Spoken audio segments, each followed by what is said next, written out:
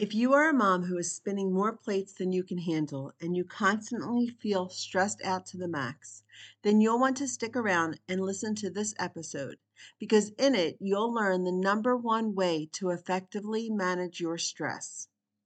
As a mom of six, I know how hard it is to just relax when you're thinking of all that must get done. The mental load is heavy, and being in a constant activated stress response is creating havoc on your mind, body, and relationships. Today, we are going to dig into how feeling stressed all the time is affecting you, and I will be sharing with you specific ways to effectively control it to minimize its effects. If you're new to Moms Without Capes, I'm Ani Michalski, therapist, coach, and recovering supermom. And I'm here to help you hang up your own supermom cape so that you can get back in touch with the woman who's been put on the back burner for way too long. This podcast is where you'll discover that your true superpowers shine when you stop trying to be a supermom. Welcome to the show. Let's start by distinguishing between two different types of stress, acute and chronic. Acute stress is temporary. It's the feeling that you get when you are experiencing a temporary situation, like being in a traffic jam or rushing to get somewhere on time, or when you have an argument with your partner or lose something. All of these events will come to an end when a deadline or destination is met, the argument ends, or you find what it is that you're looking for. Acute stress is not harmful and it passes. Physically, you may experience shortness of breath, a racing heart, or a racing mind, and your systems may be affected. You may run to the freezer and down a pint of ice cream, or you may not want to eat at all. Cortisol is released, and the stress response is indeed activated, but again, it's only temporary. Once the perceived danger has passed, balance is restored and your body goes back to normal function. I do want to note, though, that our body may not actually know that the danger has passed, and so moving our body, whether through walking, stretching, or doing push ups, will move our body out of the stress response and will instead activate the relaxation response. I'll share more about this later on in the episode. Another thing worth noting is what I mentioned about the perceived threat. You see, stress is our response to a perceived threat to our safety or well being. It's not necessarily real, it's just something that we perceive as threatening. This is why two different people can go through the same situation or event, and one of those persons feels completely stressed out, and the other one comes through easy peasy, not thinking anything of it. It is how we perceive our circumstances that make us feel stressed or not, and not the situation itself. We talked about acute stress, but now let's discuss chronic stress, which is what we will focus on in this episode. While acute stress is temporary, chronic stress is persistent. We experience chronic stress for numerous reasons, but for the majority of us, it is the consistent pressure to do all the things. We experience stress when we are constantly worrying, pulled in multiple directions at one time, working long hours, having a heavy workload, and never relaxing. Hello, did I just define the causes of chronic stress or the job description of a mom? This is only the beginning of what contributes to chronic stress. Bring into the equation unhealthy relationships, employment, mental illness, disabilities, a lack of a support system, and so many other factors, and we are walking around feeling stressed all the time. And our adrenal glands are constantly pumping out cortisol as a result, which leads to us being in a constant state of fight, flight, or freeze. When we are in this heightened state with no reprieve, real damage can be done to our physical and mental health, our ability to function, our relationships, and so much more. As moms, we don't often give ourselves time to relax or rest, nor do we even learn how to properly relax. We find it difficult to sit down, And when we do, our minds are racing as we think about everything we should be doing instead. We put expectations on ourselves, unrealistic ones, such as that we have to do things perfectly or like we are the only ones who can do things. And it's these very expectations that keep us in a state of chronic stress. We multitask and push ourselves to the point of exhaustion, not just physical exhaustion where a nap would help, but more mental and emotional exhaustion where no amount of sleep can help. Trying to be a supermom puts us on the verge of burnout, where we often feel like we are at our wits' end. Because being under chronic stress does such damage to us, the pressure has done such damage to us, that we feel that we can no longer go on. And we start daydreaming about going and sitting on some tropical beach with some Mai Tais. Or we feel like just dropping everything and disappearing. Anything to escape the pressure that trying to be a supermom puts on us, the pressure that we put on ourselves. So, now how does chronic stress affect us? It can cause lots of physical problems, headaches, for one, both severe migraines and mild headaches that become such the norm that we stop noticing just how good feeling good feels. When we are under pressure so much, we can also experience body aches, muscle tension, and chronic pain. Yes, chronic stress leads to chronic pain. In fact, one can manage the symptoms of chronic pain through cognitive behavioral therapy, which helps shift the thoughts around the pain or helps one to perceive their situation as less threatening. Chronic stress can lead to having chest pains, fatigue, stomach problems like ulcers and digestion issues, and can interfere with your ability to get quality sleep. Think about it. If you're under all of this pressure, how can you possibly get a good night's sleep?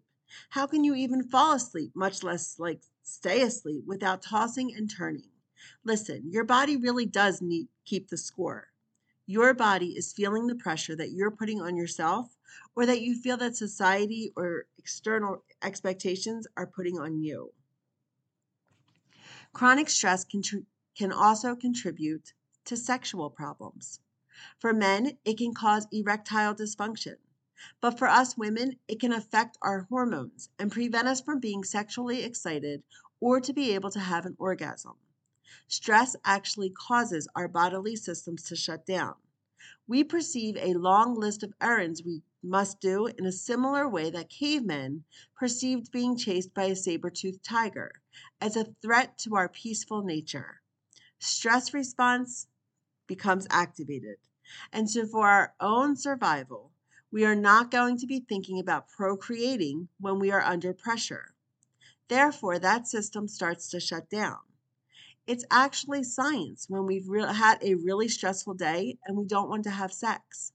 However, having sex may work to rebalance the havoc caused by stress. And because it's movement of our body, we are actually activating our relaxation response by taking action. Chronic stress can also contribute to a lot of mental problems. Depression and anxiety stem from experiencing chronic stress, as they have been shown to be stress related illnesses. When we are not giving ourselves space to relax or not relaxing properly, it can lead to us having mental health disorders or mental illnesses. It can create mental fatigue or the experience of brain fog. Chronic stress can contribute to forgetfulness and easily becoming agitated or irritable and moody. It can give us an overall feeling of overwhelm or a feeling of being out of control, like we have no control of what's going on. If we're not careful, we may adopt a victim mentality where we feel that everyone needs things from us, everybody wants things from us, and we feel like we're drowning under all of the pressure. This is what chronic stress can do, which is why it's so important to either reduce our stressors, what we are perceiving as a threat, or we increase our ability to cope with it. The most proactive approach is to do both, and that's what we are talking about today. So, how do you manage chronic stress? The number one solution is by engaging in regular self-care. Moving your body and making sure that you are getting daily exercise. There is such a strong connection between mental health and exercise, and while we typically associate exercise with our physical health, it does wonders for our mental health as well.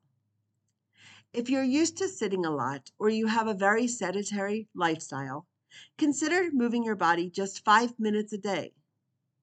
Instead of making grandiose plans to wake up at 4 a.m. and exercise every morning, simply ask yourself, what can I do today to move my body? This might mean setting an alarm at some point in your day to stand up and stretch or to take a walk around your house. Or it might mean putting your sneakers by the front door or in the car, and as soon as you get done work for the day, or 20 minutes before you go pick up the kids, or whatever time works for you, putting on those sneakers and taking a walk around the block. What I am suggesting is simply looking at today and deciding on what makes sense for you today. Don't worry about if your plan is going to work when the fall comes. Just worry about today. Something that has helped me stay consistent with moving my body is the 2-day rule that I learned from Matt Davella. Never skip more than 2 days in a row. It's a way I introduce grace into the equation. Because as we all know, life is at times unpredictable, especially as moms. So there will be days that I don't exercise, but I know that the next day I have to make it happen. Other ways to take control over your stress, rather than let it control you, is by making it a regular practice to do meditation, yoga, breath work, journaling, and similar kinds of mindful activities that will allow you to become aware of your thoughts. Because the pressure that you feel is a feeling, and those feelings come from the thoughts that you have about your circumstances. Engaging in activities that are going to help you get in touch with the thoughts that are contributing to your emotions will likely bring you clarity and help you challenge those contributing thoughts. Only when you become aware of what you are thinking can you restructure those thoughts to be more realistic and lessen the pressure that you're experiencing. Another factor that will help you effectively manage your stress levels is to pay attention to your diet. When I say diet, I'm not referring to a good diet or a bad diet. I'm also not referring to fad diets. A diet is simply what you eat. It is so important to ensure that you are fueling your body with what it actually needs. Now, I know what you might be thinking. What does diet have to do with stress? Well, when you start taking care of your body and giving it what it needs, it's going to become stronger and it's going to become better at defending itself against those other symptoms that I talked about earlier in the episode. Therefore, if you want to make sure that your body is fully capable of defending itself against the pressure that you might be experiencing, then your diet is important. We need to be taking more vacations. Studies have found that people, especially here in the States, are overworked and overwhelmed, and they're not using their vacations as much as they should be or as much as they could be. This could certainly be contributing to our nationwide mental health crisis. We like to just continue to push on and on without stepping back or taking a break from the everyday grind. This could mean jetting off for a week to a tropical island, or going on an Alaskan cruise, or more simply, just taking time away from technology. Turning off your phone and taking an hour to just breathe without notifications. Feeling a lack of control can trigger stress, and so by intentionally taking time off or taking time away, you can regain a sense of control, ultimately lowering your stress levels. Get outside and get back in touch with nature. Reconnecting with the bigger world can alleviate much of the pressure that you've been feeling. It has been shown to activate the relaxation response and bring down your cortisol and adrenaline levels, and allows your brain to release serotonin, the feel-good chemical. Being outside can be grounding. Whether you are sitting on your front porch, walking barefoot in your backyard, or taking a hike in the mountains or around the block, sometimes we need a breath of fresh air. My grandmother swore by it and would spend at least 15 minutes outside every day. She lived to be 93 years old. Getting outside clears the lungs and the mind. Another way to reduce your stress is by reading books. And it doesn't have to be a self help book about how to manage stress either. Reading fiction can be a way to activate the relaxation response and force you to just sit down and focus rather than having your mind go in a million different directions. There's nothing like a good book, which is why I started the Moms Without Capes book club. And I also have a book club with my high school friends. Relaxing with a book is one of my favorite ways to pass time. And I can safely say that never once have I felt stressed out while reading, at least since I graduated from school and had to finish a book to write a paper on it that was due the next day. That indeed was stressful. But nowadays, it's a whole different story. Pun intended. The final way of managing stress that I'd like to mention, and again, this list is not exhaustive, is through connecting with others who get it, which is social self care. Identify who is in your circle and remove yourself from toxic relationships. This means that it's important to hold healthy boundaries with others and to assert your needs. Having boundaries protects you against the harmful effects of stress. Let's face it, toxic relationships create stress. But making sure that you are surrounding yourself with people that support you, that love you, that want the best for you, and allows you to feel at peace. As social beings, we need other people in our lives, but we are in control of who we allow into our lives. As you learn to hold healthier boundaries, you will naturally decrease the stress you experience. So there you have it. Engaging in regular self care is the number one way to manage the stress in your life. There are plenty of ways to take care of yourself, many of which I just named. Moving your body, fueling your body with proper nutrients, being mindful, getting outside, reading books, and connecting with others, and investing in healthy relationships. What it comes down to is simply asking yourself, what do I need today? Too often, we are so concerned with what everyone else needs that our own needs fall off and never get met. Let's turn that on its head and start prioritizing our own needs instead of walking around all stressed out and at the ends of our ropes. I invite you to join the conversation happening inside the Moms Without Capes Facebook community, where you will be supported and encouraged as you learn that putting yourself higher on your to do list is absolutely necessary. Take care of yourself. You are worth it.